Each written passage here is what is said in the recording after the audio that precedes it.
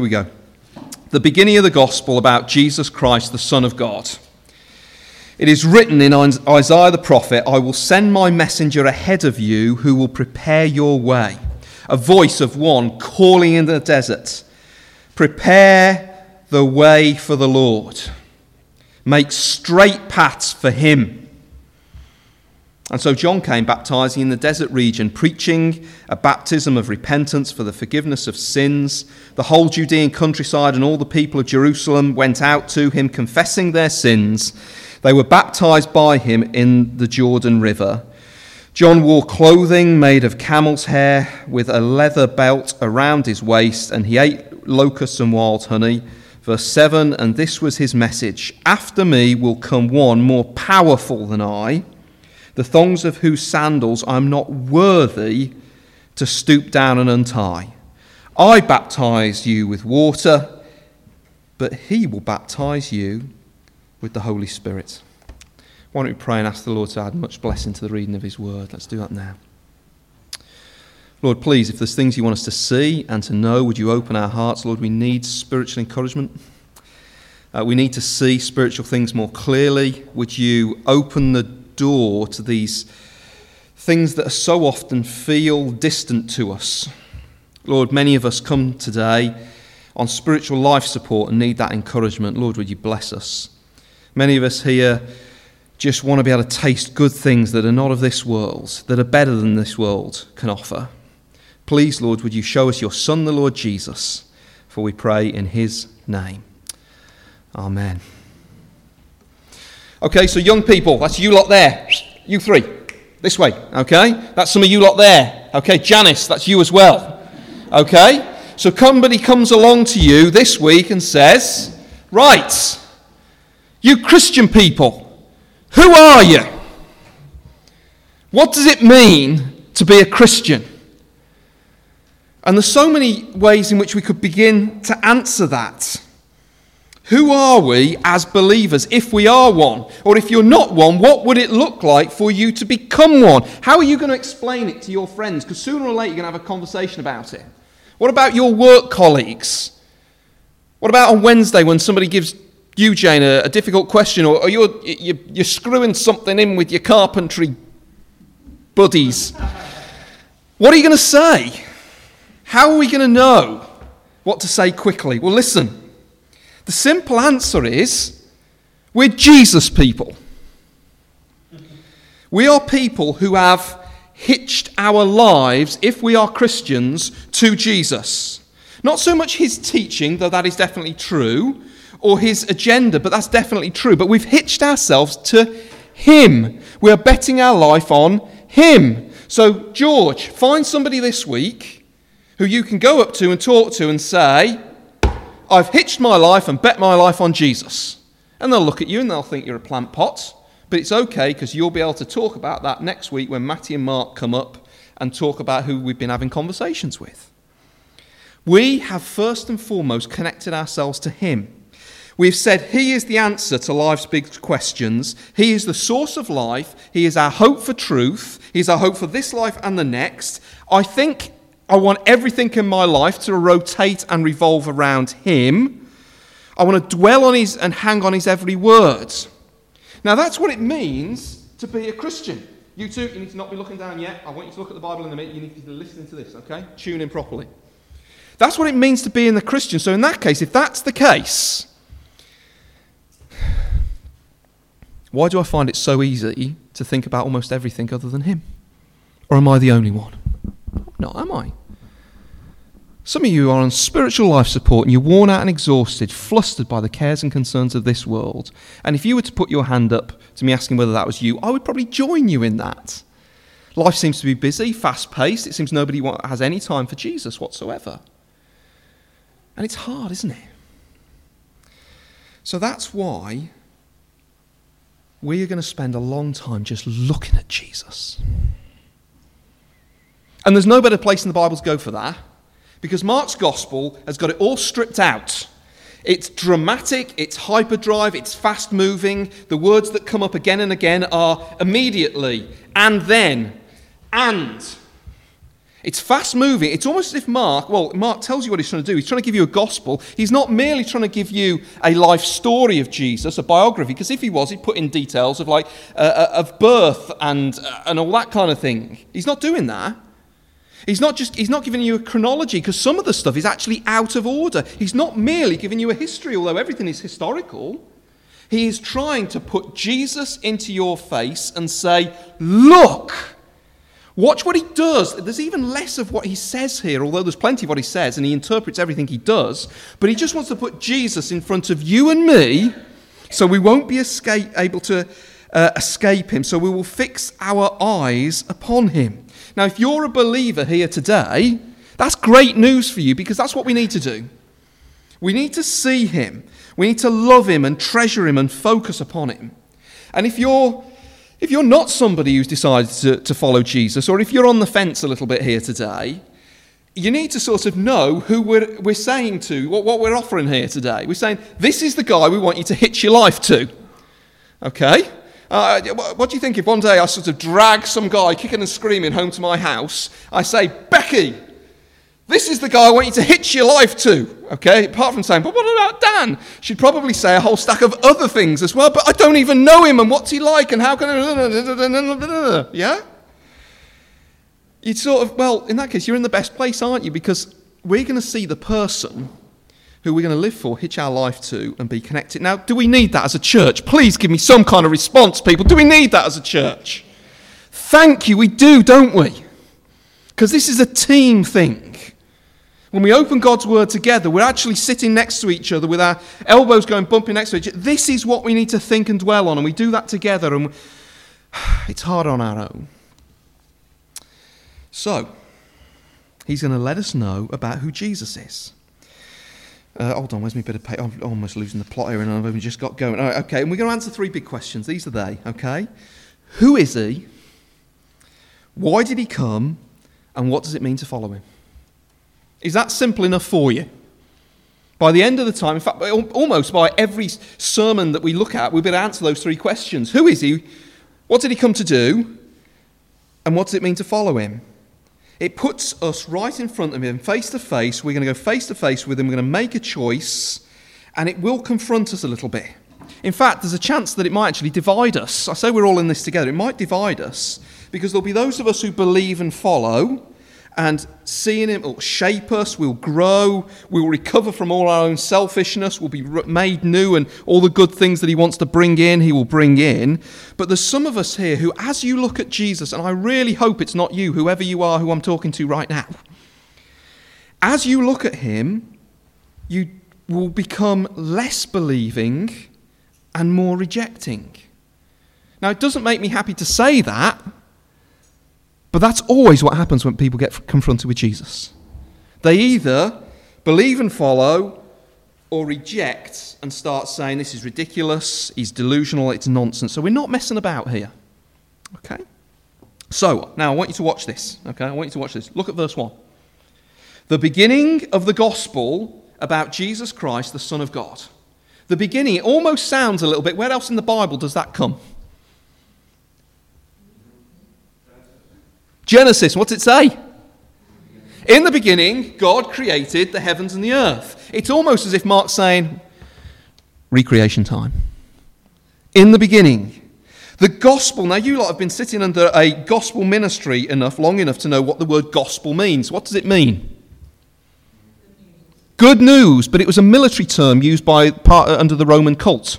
It was very common in the first century, and it was basically if there was a threat coming against a people, the emperor and his armies would sort it all out. They would take their forces off. He would lead. He would defeat the threat. He would overcome the enemy, and they would send a gospel back.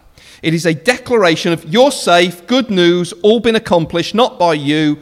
The conquering king has done it. So here we have a declaration, a good news. Do you see it as that? Now stop there for a second. Some of you are sitting there and go, I really want to see it as that. So in that case, right now as I'm saying this, pray, Lord, help me to grasp how good this good news is. But if you're sitting there and going, well, there's plenty of other good things. There's other things that have got my attention that I wouldn't be surprised. I mean, we live in the middle of an estate that views this gospel not as good news, but as humdrum, boring and dull. It views it as restrictive and devoid of power and utterly unnecessary. And you sense this. Maybe when you became a Christian, or if somebody becomes a Christian in the next week, which would be wonderful, wouldn't it? Somebody becomes a Christian and they go bounding into their school or into their workplace and they go, I've become a Christian. It's good news. And your mates go, oh, I'm so happy for you. Wow, that's really good. Good news, that, isn't it? And secretly they're thinking, oh, great, he's going to become or she's going to become restrictive, judgmental, critical, bigoted, and narrow.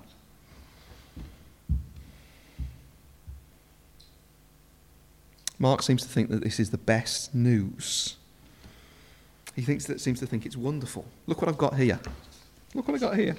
I met somebody who thought this was wonderful news this week. Can you see what that is? It's one of them boring forms. It's Sam's boring form, but she had to do something, and she got so excited about it, she had to dash into my office and tell me and Jane all about it. And you see, there's a little box that says, what religion are you? It says Christian. He said, I ticked the box! Good news! You know, there's that verse in the Bible, isn't there? Lord, return to me the joy of my salvation. For some of you, and it is hard, we can't walk on that all the time. But even now, be praying right now, Lord, if there is something good about this, that I want to just capture a little bit of why Steve's got a photocopy of Sam's form. Be praying that now and say, Lord, help me to see this good news. Help me to see it. Are you where Sam is? Pray now and ask that you could be. Perhaps we'll be helped by thinking about why is it good news? And the answer is, it's good news if it really fixes a serious problem. And if you want to see the seriousness of the problem, we need to step into first century Judaism, and we need to see one big word that pops up a number of times in this passage. The problem is it's in the wrong word in the NIV. In this word, in the NIV, starts with a D, and I want it to start with a W. It starts with a D, and I want it to start with a W. Okay, where are they? In the... Gosh, you can whisper it louder, brother, you can help me. Desert. But that's actually the word wilderness. Somebody's taught you the Bible well. This is good, okay. It's the word wilderness. Now, the wilderness is clearly a desert-like place, but it is so much more than that in the book of Mark. In fact, it's so much more than that in the whole of the Bible. It has a history, and it goes back to the book of Isaiah. Let's just read those verses 2 and 3. It is written in the prophet Isaiah, I will send my messenger ahead of you who will prepare your way, a voice of one in the wilderness, in the desert, prepare the way for the Lord, make straight paths for him. And so John came baptizing in the wilderness, in the desert. What is this wilderness place? Well, it's a place of dryness, despair. It's the very opposite of Eden. Do you remember Eden, where all is well and everything is right and our humanity is all in one piece and we're all okay and we're totally satisfied and we don't carry any guilt and nothing crushes us with fear. We don't worry about what other people think of us, and we've got no fear of facing death because death is just has no place there. There is no brokenness at all. The wilderness is the opposite of Eden. And the children of Israel in the first century were in, spiritually, the wilderness. They were in it politically because they were crushed and oppressed by the Romans, which was never what God's people were supposed to be. But that's where they were languishing. And the big question is why? And in that case, you need to go back to the book of Ezekiel. And the book of Ezekiel will tell you exactly why. Let me read it to you. Make sure you pricked up your ears and you're listening. Here we go. But the children rebelled against me, says the Lord. They did not follow my decrees. They were not careful to keep my laws, although the man who obeys them will live by them, and they desecrated my Sabbaths. So I said, I will pour out my wrath on them and spend my anger against them in the... But I withheld my hand, and for the sake of my name, I did what would keep it from being profaned in the eyes of the nations, in whose sight I had brought them out. Also, with uplifted hand, I swore to them in the desert, the wilderness, that I would disperse them among the nations and scatter them through the countries. They are in a dark place because of their sin. They're out there in the wilderness. Yet the hope of the book of Isaiah was that wouldn't be forever. Their disgrace, their despair, their brokenness would give way to something of Eden breaking back in, if you like, heaven coming back down to meet them. And that's why it's written in Isaiah the prophet. Actually, it's a quote from Malachi and Isaiah, and they put the big dog's name up, Isaiah over Malachi, because Isaiah has how many chapters? Some of you don't care, do you? Shame on you. How many, Tony? How many? Andrea? Oh, come on, Isaiah's the same number as the whole Bible, 66. Get with the program, people, okay? Isaiah is the big dog with 66 books, 66 chapters. Malachi has a measly how many? How do you know that? Oh. Okay, right, okay. And so they're put together like that. I will send my messenger ahead of you who will prepare your way, a voice of one calling in the desert, prepare the way for the Lord. Who's coming into the desert wilderness to fix it and bring Eden back and restore heaven and fix human brokenness? Who's coming? The Lord is coming. What does that mean? It means you need to get this.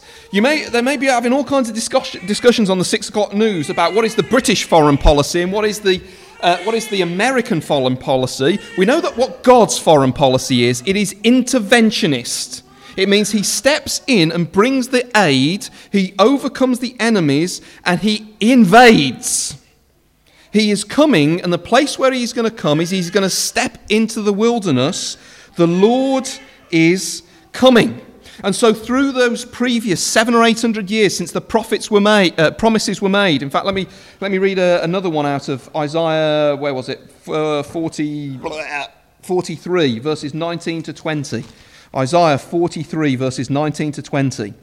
See, I am doing a new thing. Now it springs up. Do you not perceive it? I am making a way in the desert and streams in the wasteland.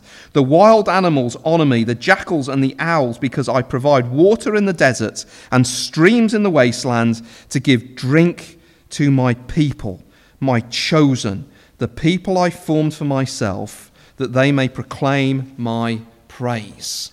And this is what the Lord is doing. He's intervening. And so this is a massive moment. John the Baptist comes, appointed by God, says Mark, to say, guess what? It's all about to go down. This is that moment. The moment that the mums would have been crying out to each other for as the Roman soldiers came in and occupied the country. And they were talking to each other. Didn't the Lord promise one day what he would come? And he would fix our plight and end our disgrace. Or at the times when the umpteenth funeral was taken in the family and people feared death and they knew it was because of their sin against God. And at that moment they were saying, surely there must be somebody so that death does not have the final word. And through those centuries, the sense of everything being broken and being in the wilderness and not being right, even their return from exile historically was just so disappointing. And they're just agonizing over this. And now a voice in the wilderness starts to speak. Look what happened. How did the people respond? Look. This is how you know how big a deal this was. What did they do?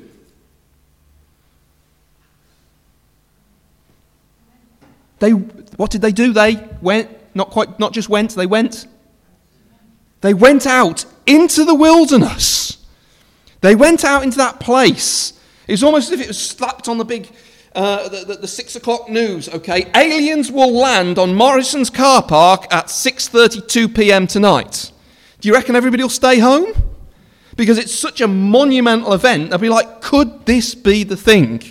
But that kind of event would be mere curiosity. For them, it was the hope of their hearts. So they're going out and they're listening to this strange-looking man who starts to talk about somebody.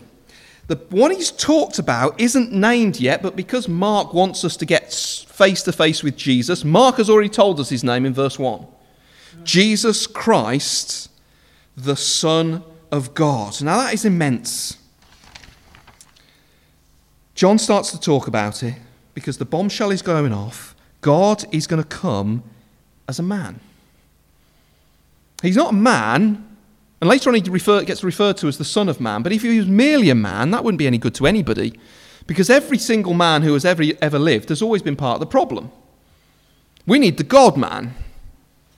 One commentator said this: if this is true, if God has come, he is changing everything, it means the end of philosophy.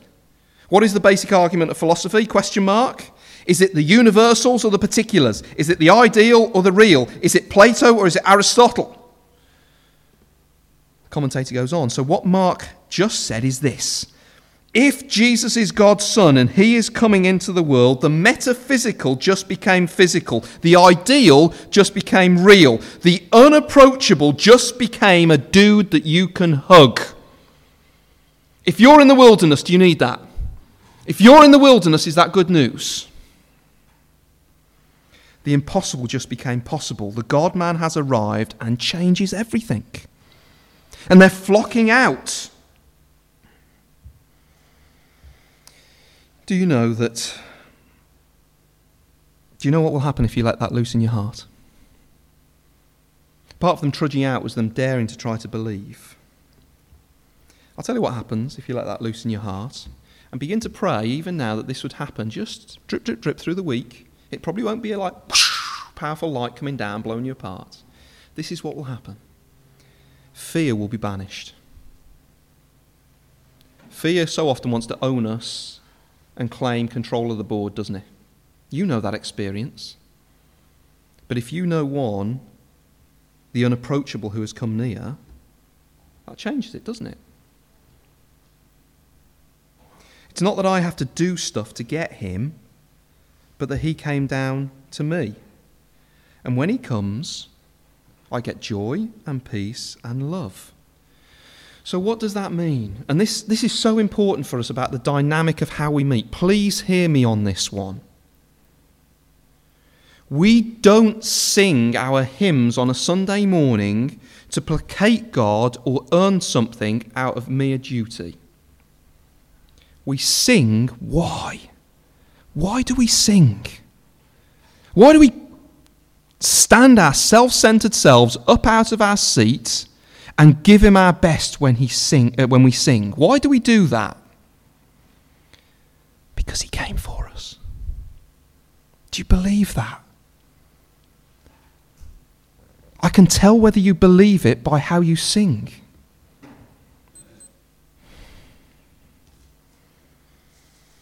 So what happened? John is excited.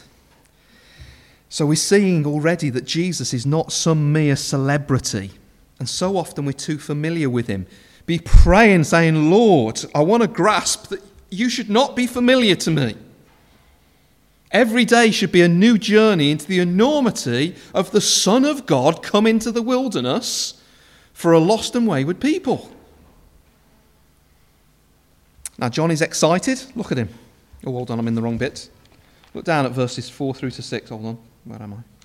I've lost my mark. Somebody read 5 through to 8. Somebody read that for us, please.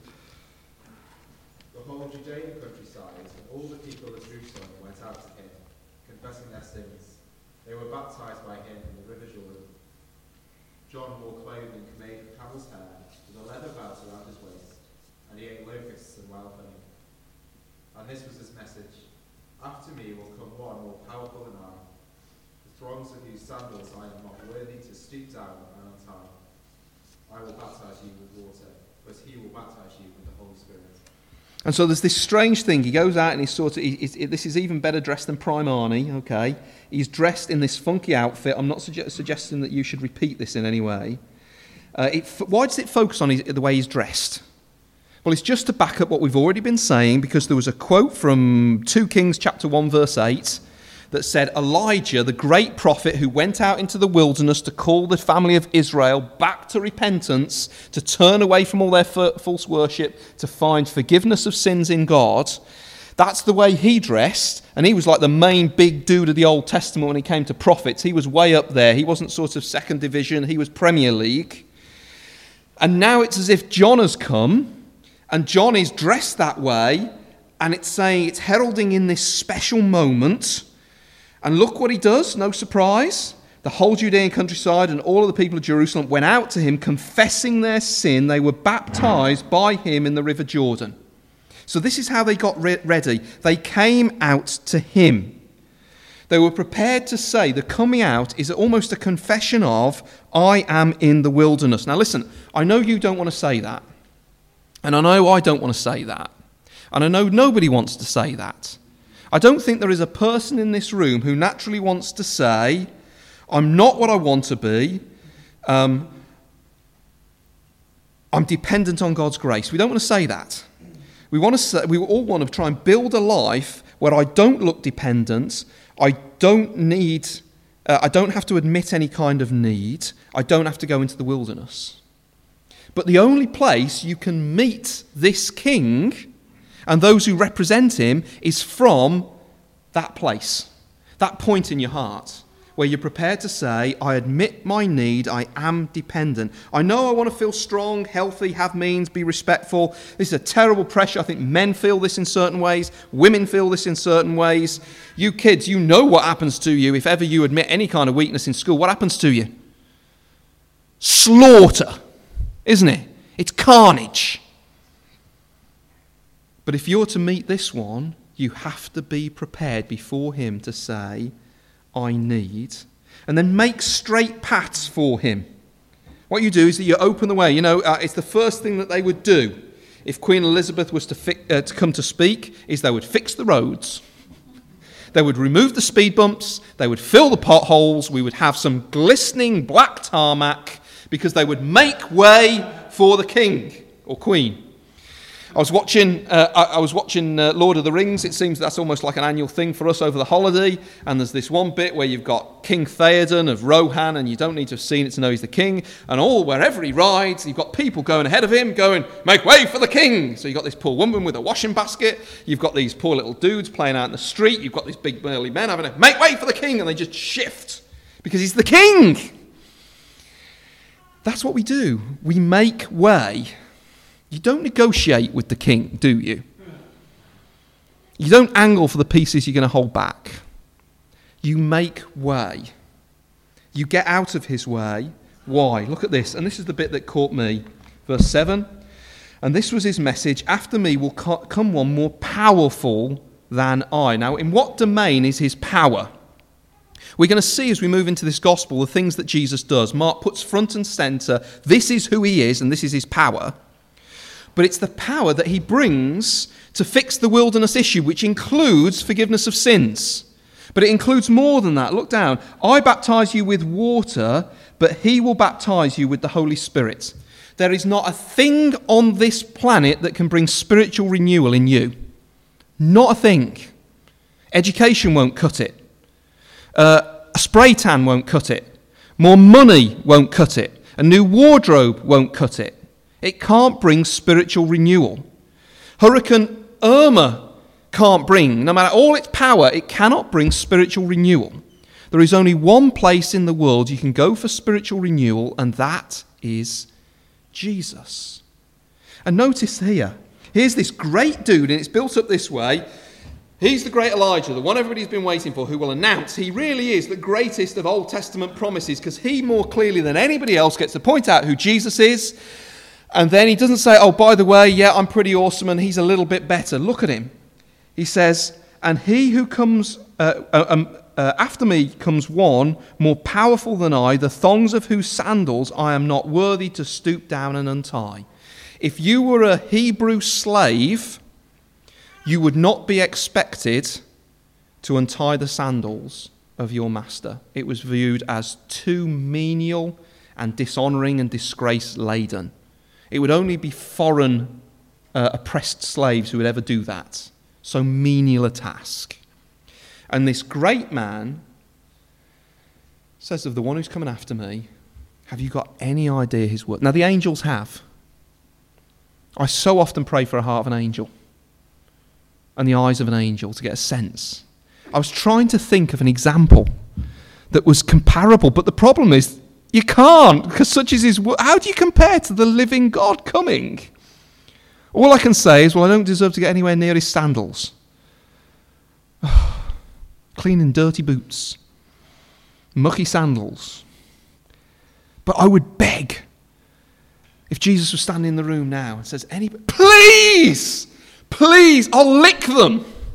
I'll do anything. Because they're yours. You're that worthy and deserving. So are you ready? So I don't know what you think of all of this. What we believe is, as Christians, is we connect our lives, we hitch our lives to Jesus. We don't just believe his teaching, we don't just open his Bible, we don't just go to his church, we don't just do his bidding, we connect ourselves to him. So we dare to believe that he is this one who brings redemption to people in the wilderness, and he is of such great worth. And so what does it mean to follow him? We make way for him. Now, there are people who are outside the church who've seen the enormity of the claim. So I'm reminded of this, and I'm sure I've told you this before. In 1994, the Times political sketch writer, he's now a pundit on countless TV programmes, Matthew Paris. He's an ex-member of Parliament. He's very sceptical about Christianity, and this is what he said. And his theology is a bit wonky, but you're going to get the point. The New Testament offers a picture, a God who does not sound at all vague to me. He has sent his Son to earth, they claim.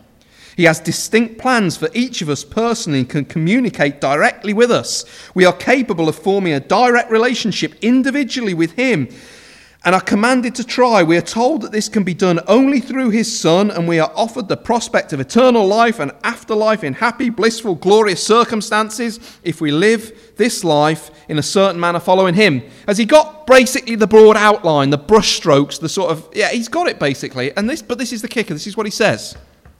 Friends, if I believe that, or even a tenth of that, how could I care which version of the prayer book was being used? I would drop my job, sell my house, throw away my possessions, leave my acquaintances, and set out into the world burning with desire to know more, and when I had found out more, to act upon it and tell others. How is it possible to be indifferent to the possibility, if one believes it to be a possibility, that a being of this order makes demands of this order upon you and me, and that in 30, 20, 10 years, perhaps tomorrow, we shall be taken from this life and ushered into a new one whose nature will depend upon our obedience to now his will? Far from being puzzled that the Mormons and Adventists should knock on my door, I am unable to understand how anyone who believed that what is written in the Bible could choose to spend his working hours in any other endeavour. And he's sort of right, isn't he? Has he sort of seen something that you and I know you, okay? I know that you want, so many of you want to have that sense of the urgency, that sense of clarity. We're made for a vision to go to that. And that's why we're looking at Mark's Gospel. And that's why we're doing it together. Because we've got forgetful hearts. And we need to keep rubbing each other's faces in this, don't we? So, what's the pastor's job? To rub our faces in Jesus. Because we know if this is true, this is how we've got to live. That's how we've got to follow him. And then what we're going to do is we're going to be a church. We're going to rub our estate's face with Jesus. And we're going to try every little trick and every little gimmick and every little thing we can to try and do this. Because if this is true, this is all that matters, people. Do you agree? And that's why we're going to sing the song that we're going to sing. It's a great one. Lift high the name of Jesus. It's one of them old belters. It's a little bit different and it sings funny. But because of who he is, because he's like, can you imagine in heaven? It's like if somebody just puts out a memo, it goes something like this. Would anybody out there like to, don't want to put you out or nothing. Would anybody like to sing a bit to Jesus? Pick me! I'll do it! Let me... Can I stand at the front with Steve? Please? Because they see his worth. Anybody here want to sing to Jesus? I'll get half a hand up. We've got a long way to go, people. Let's stand and start here, okay? John, no freestyling, remember? Good man.